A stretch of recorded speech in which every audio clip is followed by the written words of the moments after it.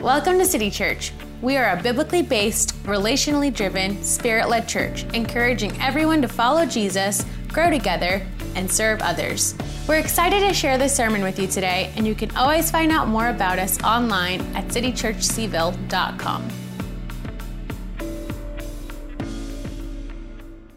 Now, this morning's sermon is part of our Advent sermon series, and this morning it's entitled Love. I really want to thank Erin Herman for her excellent sermon last Sunday on Shalom or Peace. So thank you, Erin, for that. And again, this morning's sermon will be focused on to us is given love as God has reached out to us through Christmas. Now, I do say this almost every time I preach, but only 2 Gospels share the Christmas story. All 4 Gospels tell us about Easter. Easter is the point. Only 2 Gospels mention the Christmas story. The Gospel of Matthew focuses on Joseph's perspective. Next week, we're going to look at the Gospel of Luke with joy, and that's Mary's perspective. This week, we're going to take a look at the Gospel of Matthew and the perspective of Joseph.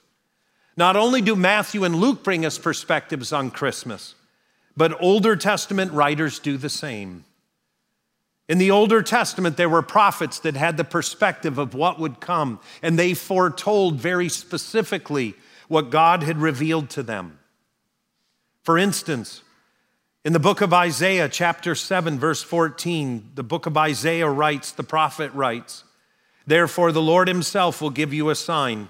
The virgin will conceive and give birth to a son and will call him Emmanuel," which means God with us. Further on in the book of Isaiah, chapter 9, verse 6 says this, "For to us a child is born, to us a son is given, and the government will be on his shoulders, and he will be called Wonderful Counselor, Mighty God, Everlasting Father, and Prince of Peace." You see, the Older Testament prophets are looking into the future and they're foretelling of what God will do.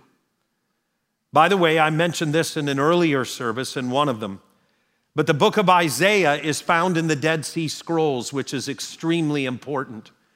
Because until the Dead Sea Scrolls were found, there were many that taught that the Newer Testament writers had manipulated the book of Isaiah to fit well in the Christmas story.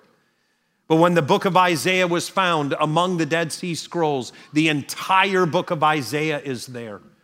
It predates the life of Jesus by about 100 years, the text that we have, the scroll we have. And in it, your Bible is basically identical to that scroll. What you read in the book of Isaiah in your Bible is basically identical to the scroll that was found that dates 100 to 150 years before Jesus was born. So what we know is the Older Testament prophets foresaw his birth and spoke of it. And then there were his contemporaries like John.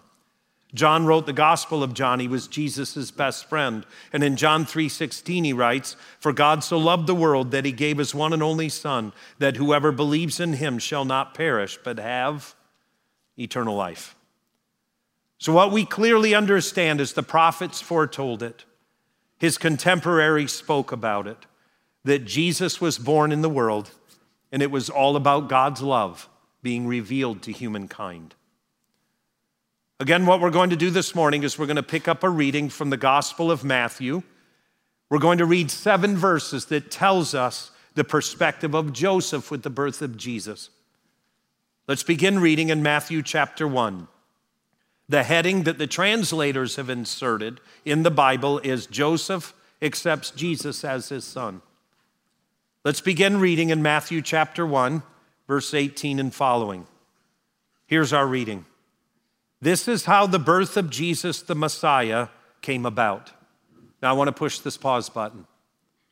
If you had never heard the Christmas story, if you had never read the Gospel of Luke, you had never read the Gospel of Matthew, what do you think would have been written after this prompt? This is how the birth of Jesus the Messiah came about. I can promise you none of us would write what Matthew is getting ready to write. None of us. Here's why. Most of us believe that Jesus coming into the world was for the purpose of making the world uncomplicated, without scandal, and everything would be a straight line because of him. But what we discover in the birth story is that God's movement into the world through his son in love is nothing like that. As a matter of fact, if I had to write the story of Jesus and Mary and Joseph, it would go something similar to this. There's a couple here at City, and they met at City Church. His name's Jeff. I was sitting up next to him in the balcony earlier this morning, and I saw his wife posted something for their anniversary on Facebook about how they met in church. So I asked him to refresh my memory on how it went. So while people were worshiping, I asked him to tell me the story, and it was pretty simple. He was attending City Church. He was single. He was during worship one day, and he looked forward, and he saw long, black, straight hair. And he thought, you know what? Next time we have move and greet, I'm going to position myself to be right near that head of long, straight, black hair. It's a true story. He just told me in the house of God. I'm sure it's true. And so he ended up positioning himself in front of her, and he turned around during move and greet, and he reached out his hand, and he said, my name is Jeff. She told her his name, which he promptly forgot. And they ended up beginning to date, and they've been married for 11 years and have 2 beautiful girls. That's the story that I would write about Jesus being born. It would be straightforward. Mary and Joseph meet in the synagogue. Everything's simple. But what we discover is the birth story of Jesus is anything but that. It's a convoluted, messy, broken story. It really is. The reason why is God came to assimilate with the human race.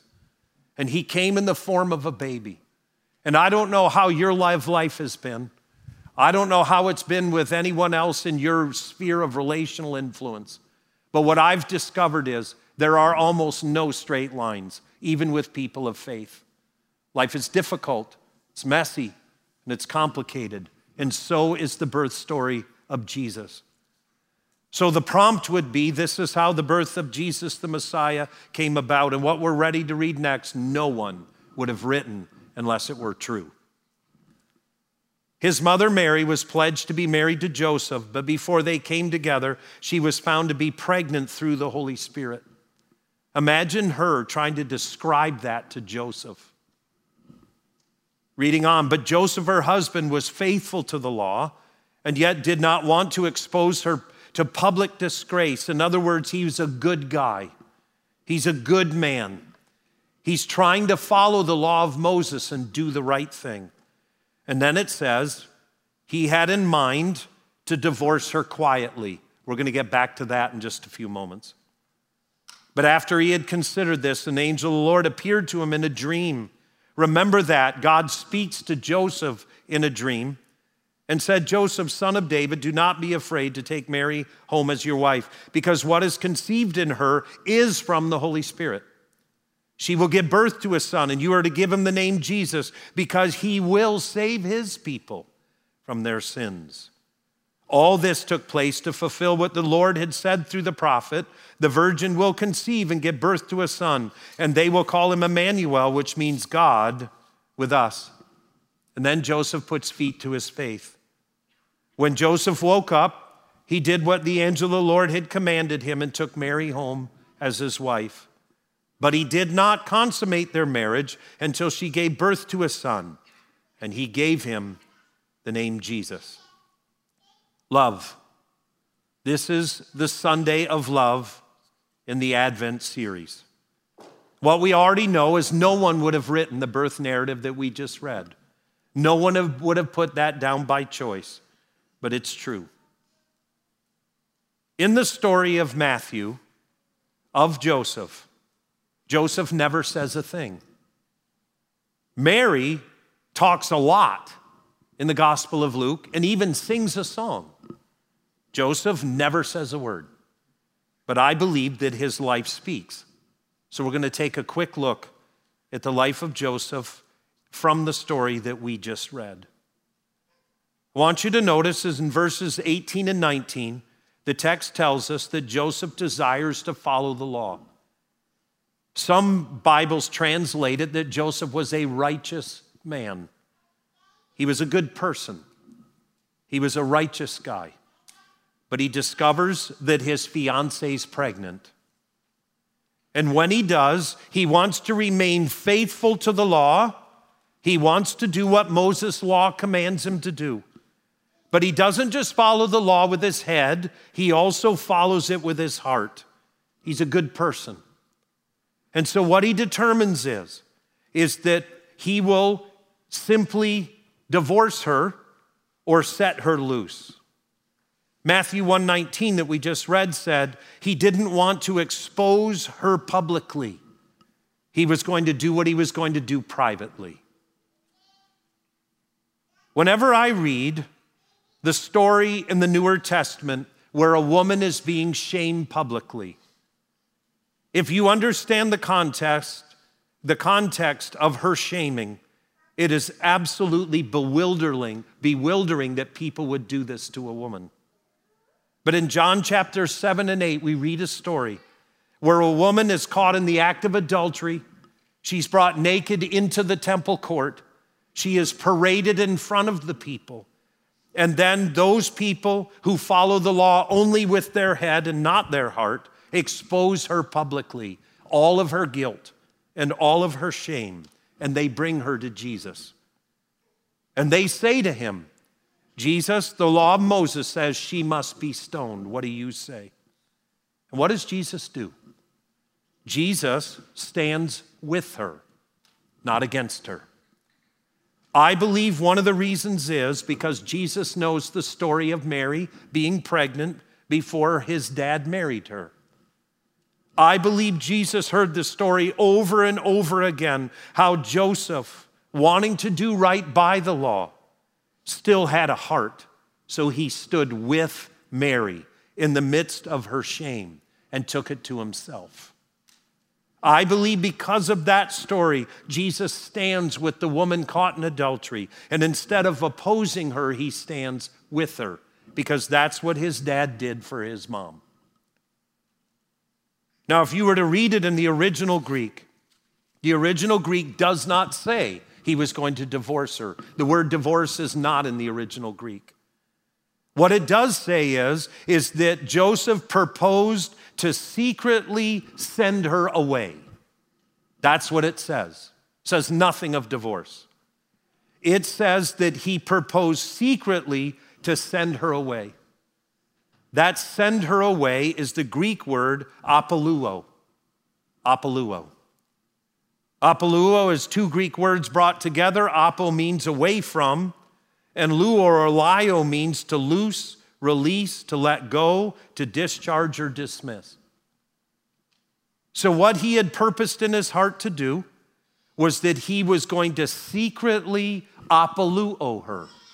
He was going to send her away. The Bible never says where or how.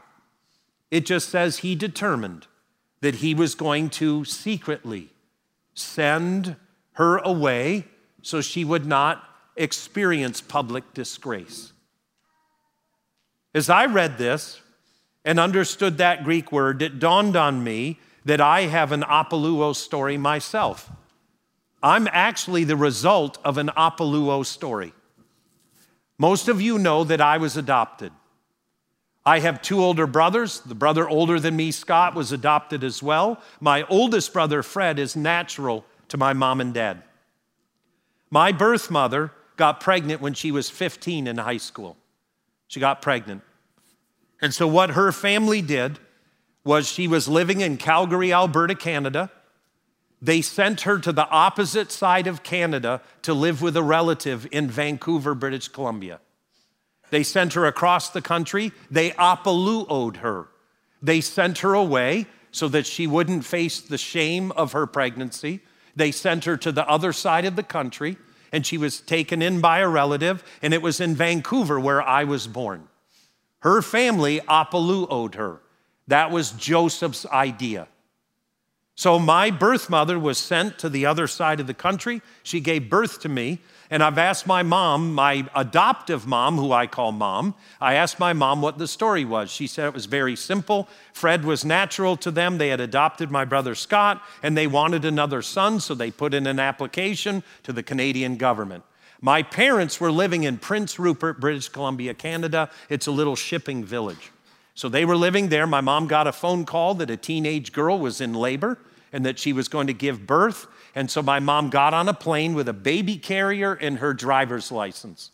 She flew to Vancouver. She walked into the hospital. She showed them her driver's license and the baby carrier, and they handed me to her. And she stuck me in there. She got back on the plane and she flew home. That's how complicated that deal went down. But you see, this was Joseph's idea. It was about apoluo, to send her away, because he didn't want to have to be a part of her public shame. But what the text tells us is profound. The text tells us that Joseph has a dream. And in the dream, God appears to him. And in the dream, we discover that God calls him to take Mary home. Now, by the end of chapter 2 in the Gospel of Matthew, we need to know that Joseph has a total of 4 dreams. And the last 2 have to do with Egypt. What's interesting to take note is in the Older Testament, one of the heroes of faith is a dreamer by the name of Joseph, and he lives in Egypt.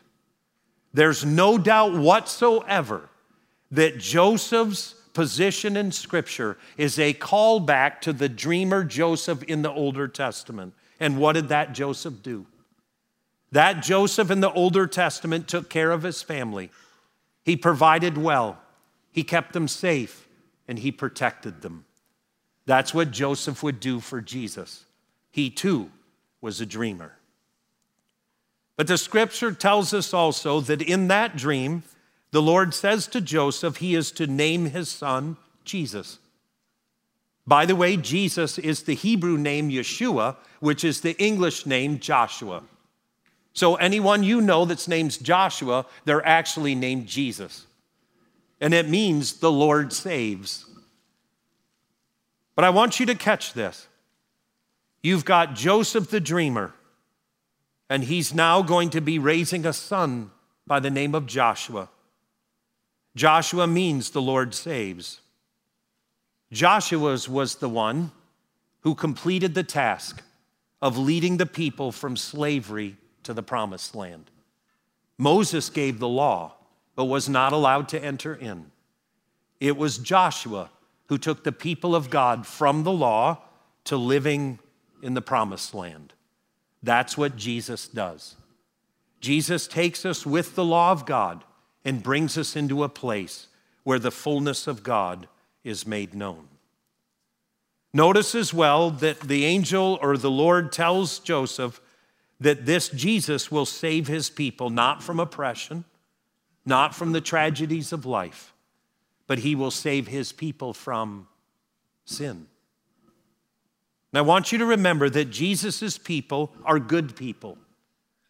Jesus' people are Moses' law-abiding people. Jesus' people, his people, are the Jewish people. Jesus' original call wasn't to the pagans that worshiped idols. His original call were to people who are good people. I want you to remember this, that the end of being a Christian is not to be a good person, although you should be. Being a Christian is far more than just being a good person. It's far more. And what we discover is that when the Lord speaks to Joseph, he says to him, Joseph, son of David, do not be afraid to take Mary home as your wife, because what is conceived in her is from the Holy Spirit. What we learn is that Christianity begins with the Holy Spirit working personally in people's hearts and lives. Please know this, that the call to Jesus is one that requires an openness to the work of the Holy Spirit that takes us beyond the natural world. The Christian life is not just about being good or being a good person. The Christian life is far more than that. The Christian life is about you and I, women and men, following the leading of the Holy Spirit, and in doing so, discovering the fullness of what God has for us in His love. Well, what the text tells us is that when Joseph woke up, he did what the angel of the Lord had commanded him, and he took Mary home as his wife. In other words, he stood with her and stood by her. What the scriptures of Matthew does not tell us, but Luke alludes to, is that her pregnancy is scandalous. When she arrives where Joseph's family lives, she's not given the normal room that she should have been given. She's given a different room. There's no room for her. So what we know is Joseph stands with her in the midst of that scandal, and he commits to making her his wife. And the text goes on to say, but he did not consummate the marriage until she gave birth to a son, and he gave him the name Jesus. As we close out our time, how do we put feet to our faith with what we've learned from the Matthew story of the birth of Jesus? First of all, we see God's love for the world in Christmas. But what I want you to know is it's real love. There was a period of time where I worshiped in a church that basically taught us that if we had enough faith, our lives again would become uncomplicated. Our lives would be void of any struggle or trouble. Our lives would not have catastrophe. I want you to know this loud and clear, that the birth story, the beginning of the Christian faith, teaches something completely different than that. That the Christian faith is to be lived in the real world with real challenges, where there isn't a straight line in every relationship of love. But know this, that if you're in life and you struggle relationally, maybe even your love life is complicated, don't take that to mean that God is not with you. By the way, if she's sitting next to you now, don't look at her and nod in agreement. Next, not only do we see God's love for the world in Christmas, but we recognize our journey will be like this story. If your life has been like mine, where my life hasn't always been a perfect direct line, but at times things get complicated, they get challenging, please know this, that so was the life of Jesus. Here's the other thing. Putting feet to our faith. The Christian life isn't just about being a good person, although we should be. The Christian life is so much more than that. The Christian life is a life that is to be lived with an openness to the supernatural movement of the Holy Spirit that brings us beyond the natural, and it takes us to a place where the Christian life and the Christian story begins. Would you stand with me as we close?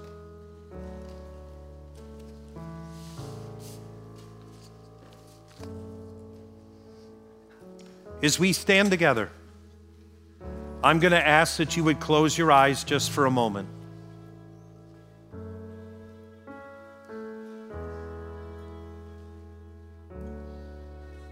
The Christmas story in Matthew is the story of real life. It's the story of how life actually is. The Christmas story in Matthew is not the Hallmark story. It's the story of human struggle in an oppressive reality and in difficult seasons and times and in difficult ways. But that again should convince us of God's love for us, that the birth story of Jesus is a complicated one. It's got its tensions and its struggles, and the reason why is because so do we. God loved us so much that He sent His one and only Son into the world to experience it fully, so that we too could be freed from our sins.